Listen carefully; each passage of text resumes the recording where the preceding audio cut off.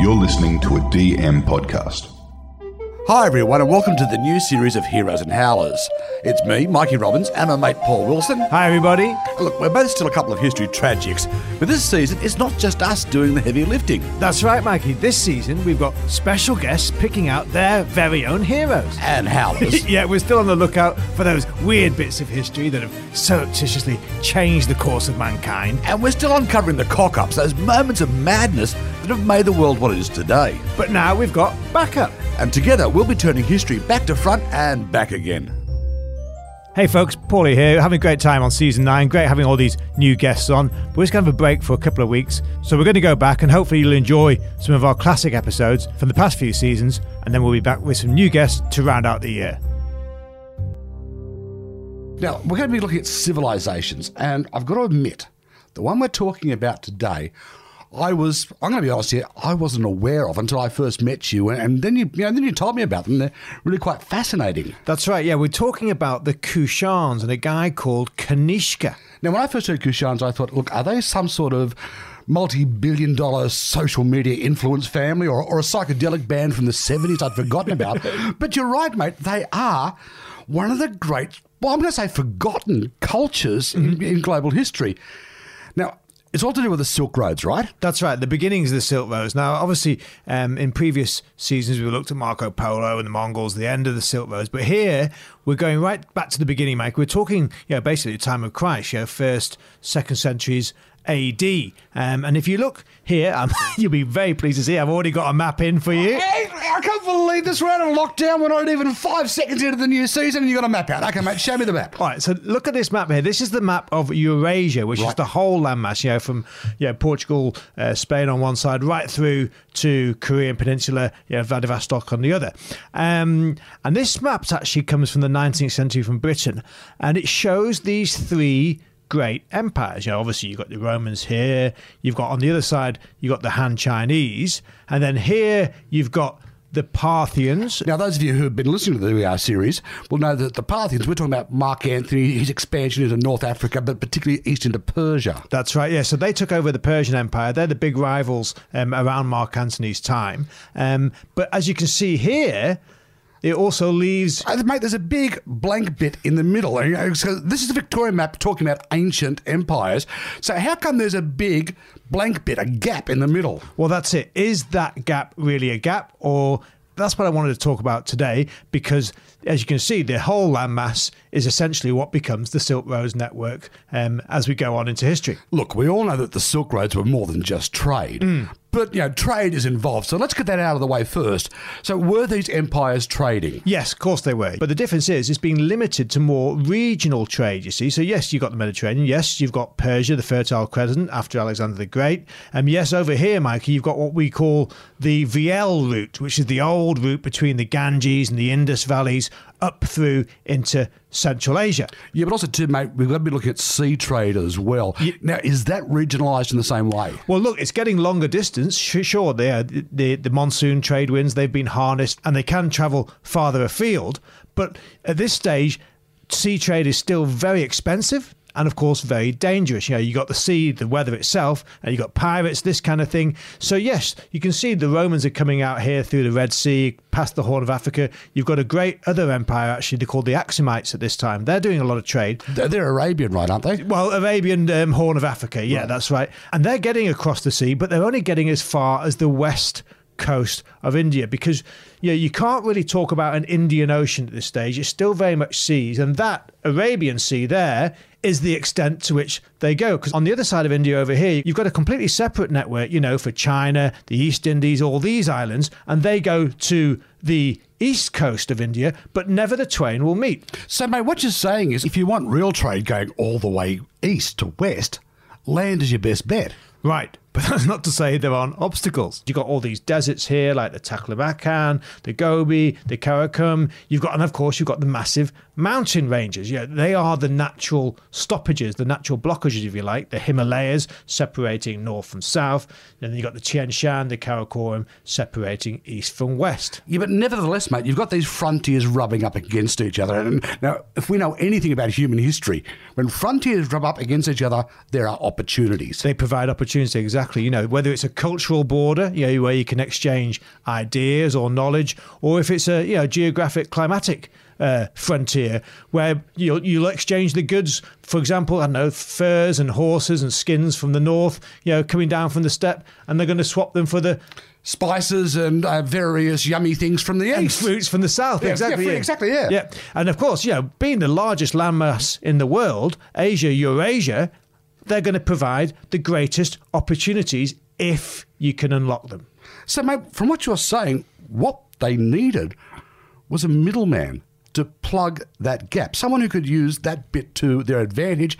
Now, I'm going to make a guess here. Was that middleman your... That's right, Mikey. That's my people. People that have gone down in history as the Kushans. Okay, mate, some background. Who are they? Do they come from the nomadic steppes? Yes, okay. So ancestrally, they are nomadic steppe people, but they've become, by this stage, sedentarized. They've taken over the cities that have been left behind by Alexander the Great, by the Persians, these people. So their great advantage is that they've actually got a foot in both camps. They've managed to cross the divide. I was like the same, as you mentioned, centuries before, the Parthians had taken over from Persia. That's right. So the Parthians were originally nomadic steppe people, and they've come down and taken over the great cities of the Fertile Crescent. But the difference is, for the Kushans, it's not just a question of crossing from north to south. Now, their position, because they're right here in the middle, right in this gap, Mikey, if they can succeed, they can link north, south, east and west. They can link to China, they can link to the Mediterranean world, they can link down to India, they can link right up to the wild steppes and forests of what's modern day Russia. I mean, you're not talking about that they were moving up there to claim land, but they were trading up there. Now, I want to clear one thing up, mate. We've mentioned where they are. If I'm looking at a modern map, where am I looking at to find where the Kushans had their base of power? You're looking at Afghanistan and Tajikistan, right in the middle of the middle, Mikey, the middle of Central Asia. And if you remember from earlier eps, it's that land which in ancient times was known as Bactria, where Alexander the Great's famous wife, Roxane, came from. So in terms of positioning, this has to be the potential of being position A. Now, if there's one thing we know from history, a great empire at some stage is going to have a great leader. That's right, Mikey. Every season we've had them, and today's no different. Today's hero is a guy called Kanishka, Kanishka the First, also known as Kanishka the Great.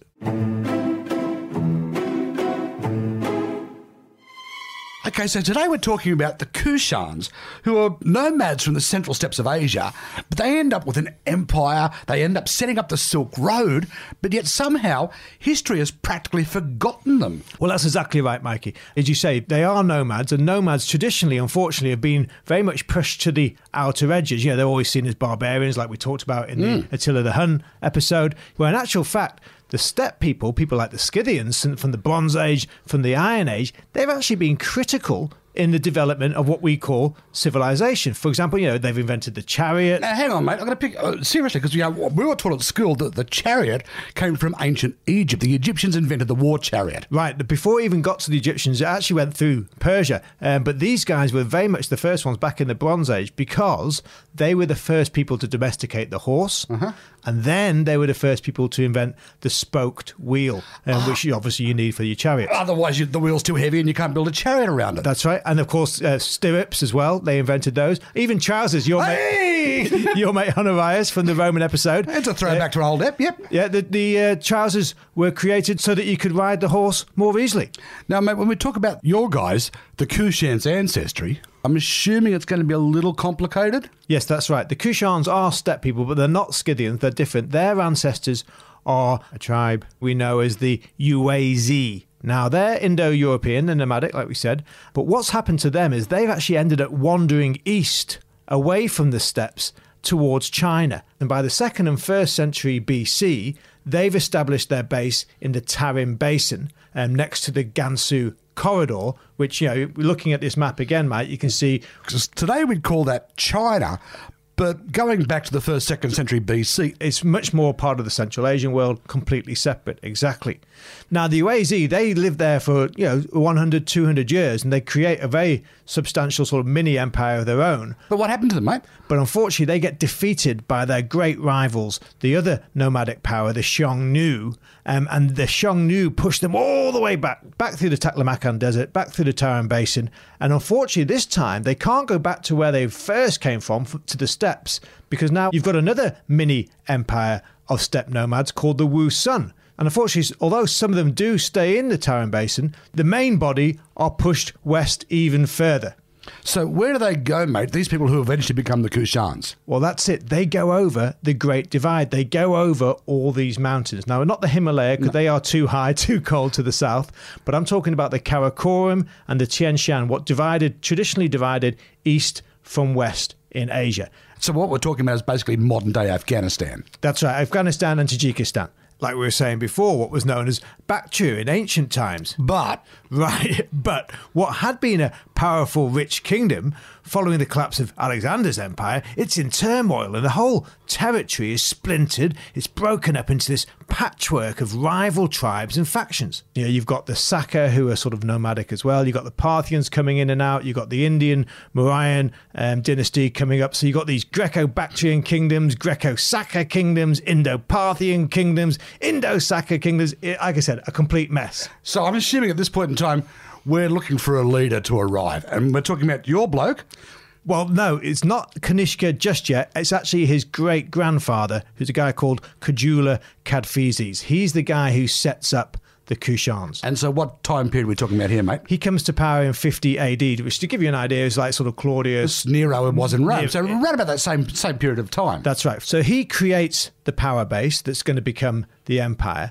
And him and his son, his grandson, Vima Kadphises, they grow and they get stronger. They unite all those different factions, the Grecos, the Bactrians, the Saka. They put them together into one cohesive unit, which from the outside looks pretty much like the old state of Bactria. But the difference is, and this is why it's so special, this territory, the so-called gap on the old colonial maps, for the first time ever, Mikey, in the history of Eurasia, is being ruled by someone who's got links over these big mountains and onwards to all the great trading markets of the east. Before that, everything's always come from the west. And that's when your man Kanishka comes in. That's it. So Kanishka, he's the great-grandson, and in 127 AD, he becomes king, and he's a king for 20 to 25 years. So was he a great warrior like Alexander the Great? Well, that's the interesting thing, Mikey. In fact, the evidence suggests that he rarely enters into disputes, let alone wars. Yeah, he's born down in Peshawar, modern northern Pakistan. But what he manages to do is set aside the regional rivalries, pick the best bits from the mosaic, if you like, put them together, piece them together into this enormous syncretic empire. Okay, you say enormous, Paulie. So how big are we talking? Okay, well, have a look at this other map I brought along, Mikey, and you can see from that it's actually as big as the Parthian Empire next door. This bit... What's basically the eastern half of modern-day Afghanistan. Right, this is still the heart, but in the north, they're going into the Fergana Valley, Uzbekistan. To the east, they go over the Tian Shan Mountains into the Tarim Basin, what's modern-day Xinjiang province in China. And then to the south, they go over the Hindu Kush and the Karakoram into Kashmir and northern Pakistan, the Indus Valley. And even to the west, Mikey, you got the Parthian Empire comes to an end, and they've got them pushing into Iran. So what you're saying, I'm looking at the map, they're controlling territory the same size as what constituted the whole of China under the Han? Yes, depending on how you measure it, Mikey, it's almost as big as the Roman Empire. I'm glad you said depending, mate, because you've pointed out to me a few times it's not quite the same as the other empires. There's no Great Wall of China to mark a border, no Roman roads finishing at the frontier like they did in ancient Britain. No, Mikey, just as the Silk Road was, of course, never one great big strip of tarmac running across the continent, so the empire that the Kushans built is more, sphere of influence than physical markers, and they're changing and they're adapting to accommodate as they expanded, rather than try to defeat, subjugate and dictate. Yeah, so how did that actually work? Well, take the basics, like language. Are they still, because of Alexander the Great, are they still speaking Greek? Well, that's it. They adopt Greek initially, but then they actually switch to Bactrian because that's the language that most of their inhabitants are comfortable with and which they identify with. And then in farming and agriculture, they adopt Persian methods of, for example, irrigation. Oh, that's when they use the underground tunnels to transport water. That's right, the Kanats, the Karis, you see. And they're critical, Mikey, because they allow the Kushans to harness the water from these two great rivers, the Amu Darya and the Sir Darya, and massively increased the amount of land fertile enough to grow crops. Rather than just strips of fields along the riverbanks. Precisely. But it's not just the economics we're talking about here, Mikey. Yes, mate, because that's one of the points you made to me when I first met you. The Silk Roads, I mean, it's almost a misnomer. It's not just a simple trade route.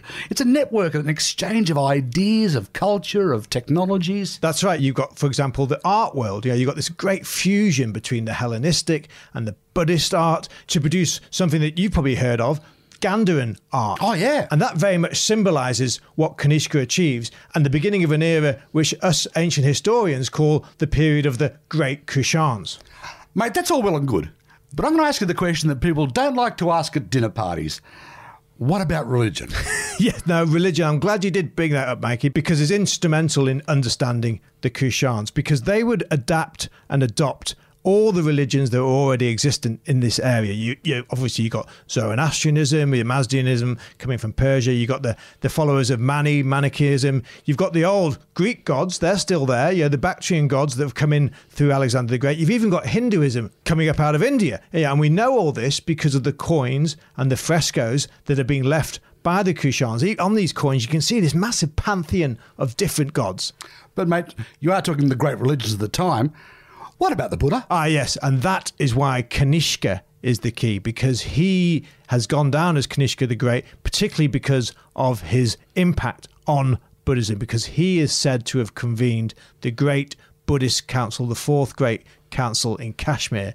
He is the one who's responsible for having the Buddhist texts being copied out, translated, disseminated across his empire, and building the monasteries for the Buddhist missionaries to go out and spread the word. So, mate, is that how Buddhism spreads to China? Exactly, because, from northern India, you can't just go directly to China because the Himalayas are in the way.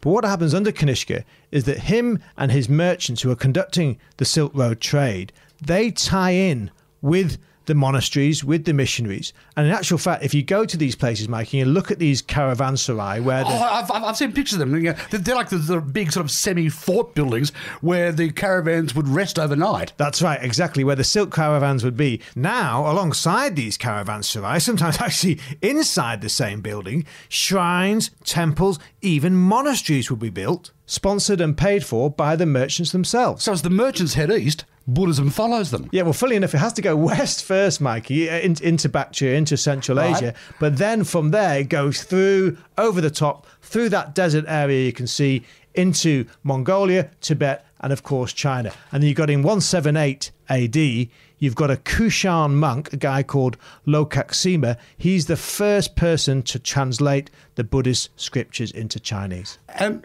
that is one translation that pretty much changes the world. 100%. Now, here's the thing I really need to ask you.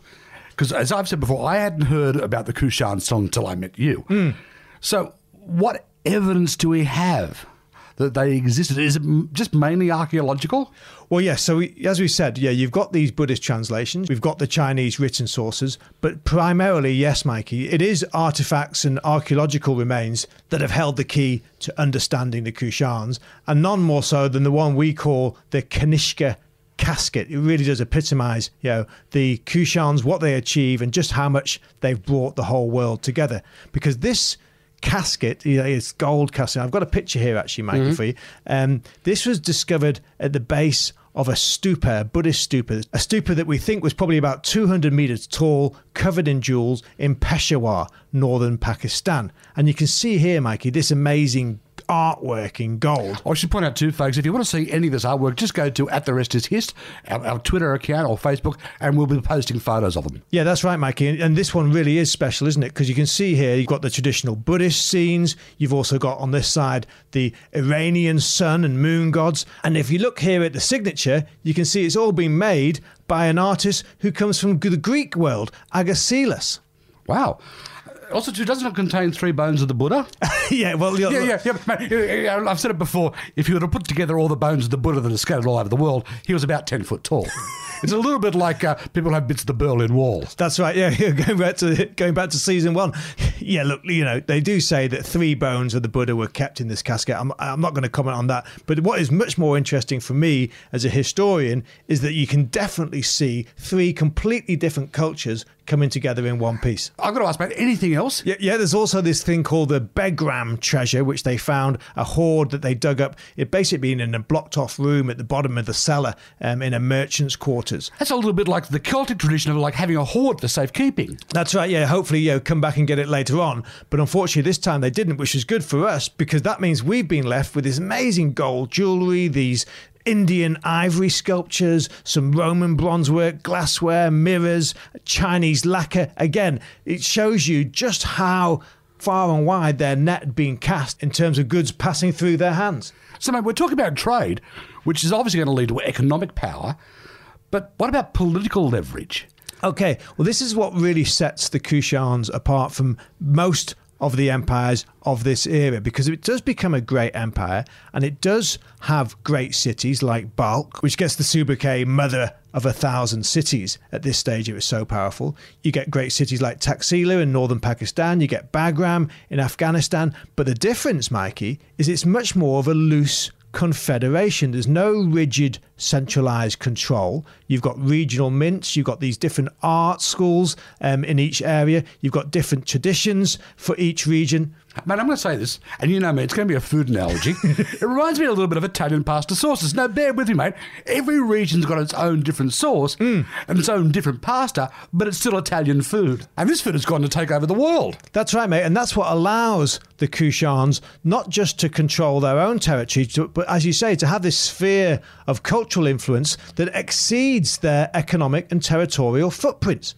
So what you're saying is the Kushans, they are key protagonists in the emergence of the Silk Roads. That's right. And in my opinion, the reason is because they precisely mirror the Silk Road network in as much as that it's a synthesis of all the best and brightest that's out there. That's their ethos. And that's what ensures that their final whole is always going to be so much greater than the sum of its parts.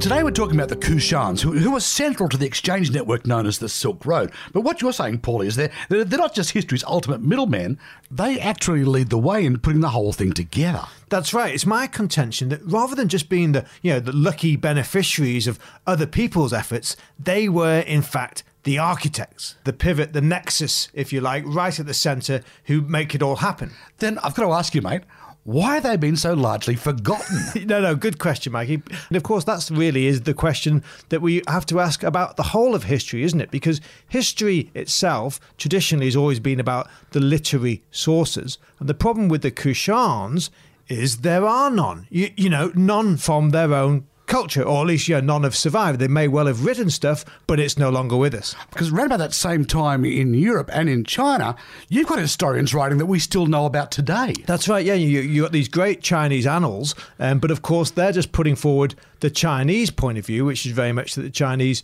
were the instigators when it came to inventing the Silk Road. We've also got Indian sources, but again, they're just talking about the Indian viewpoint. Yes, they mention the Kushans, but they just call them these northern barbarians who need to be driven back. And as you said, the Roman sources, we do know that the Kushans exist because they are mentioned in the text. Books like the Historia Augusta. But they've only been mentioned, they've been relegated effectively to the role of ambassadors, middlemen and merchants. So for the Kushans themselves, because they produce no literary body of their own, so we never get to hear their side of the story. Okay, mate, but you did mention there is some archaeological evidence.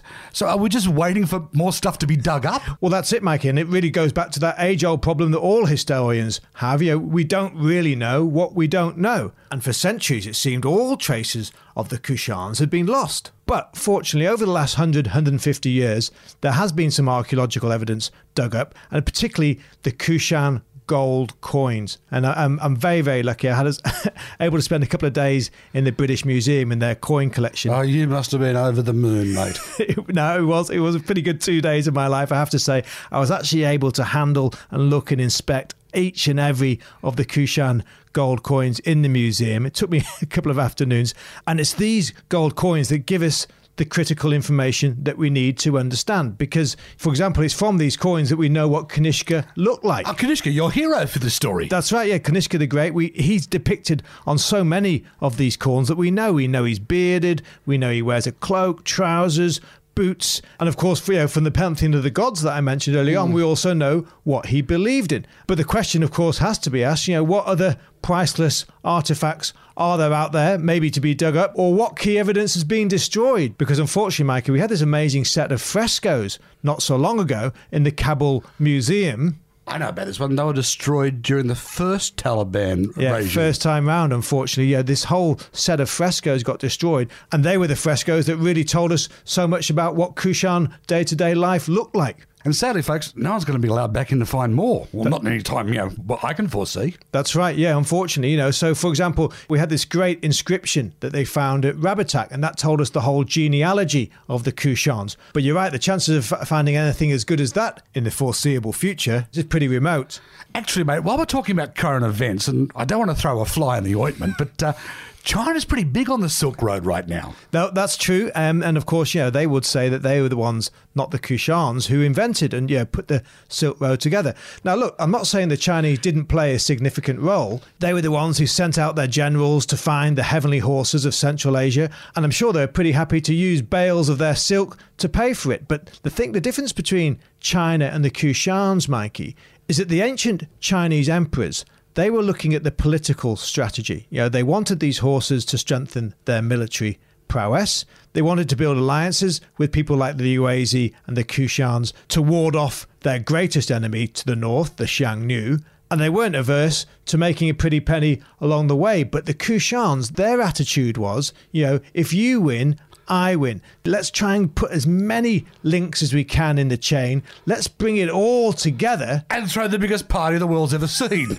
Right. Because, of course, over the years, every man and his dog have talked about East meets West. It's been bandied around. It's a classic cliche. But Kanishka the Great and these Kushans, they really did bring the whole ancient world together by providing a strong, stable state right in the middle and unprecedented links to the east because of their Yuezhi ancestors. And that's what allows them to offer the necessary protection and safekeeping, be it to merchants or missionaries looking to profit from these newfound opportunities. Which is why I believe they really did lay the foundations for what becomes the most important network of exchange in history.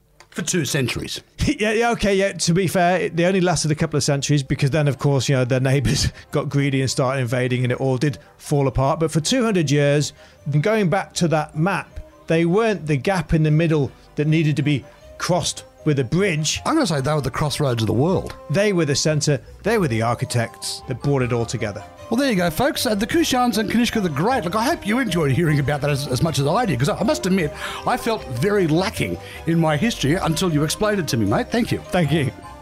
Any questions, any comments, just drop us a line on all your social media, Twitter, Facebook, Insta, whichever you prefer. That's right, and always the same handle, @TheRestIsHist. The Rest is Hist, and you'll find all that in the show notes. And wherever you're listening, don't forget to like, subscribe, comment on whichever platform you happen to use. It's always good to get your feedback. Yes, keep it all coming, lots of fun. And lots of maps. And lots of new guests to look forward to. Paulie, we've got guests galore, each with their very own hero and howler.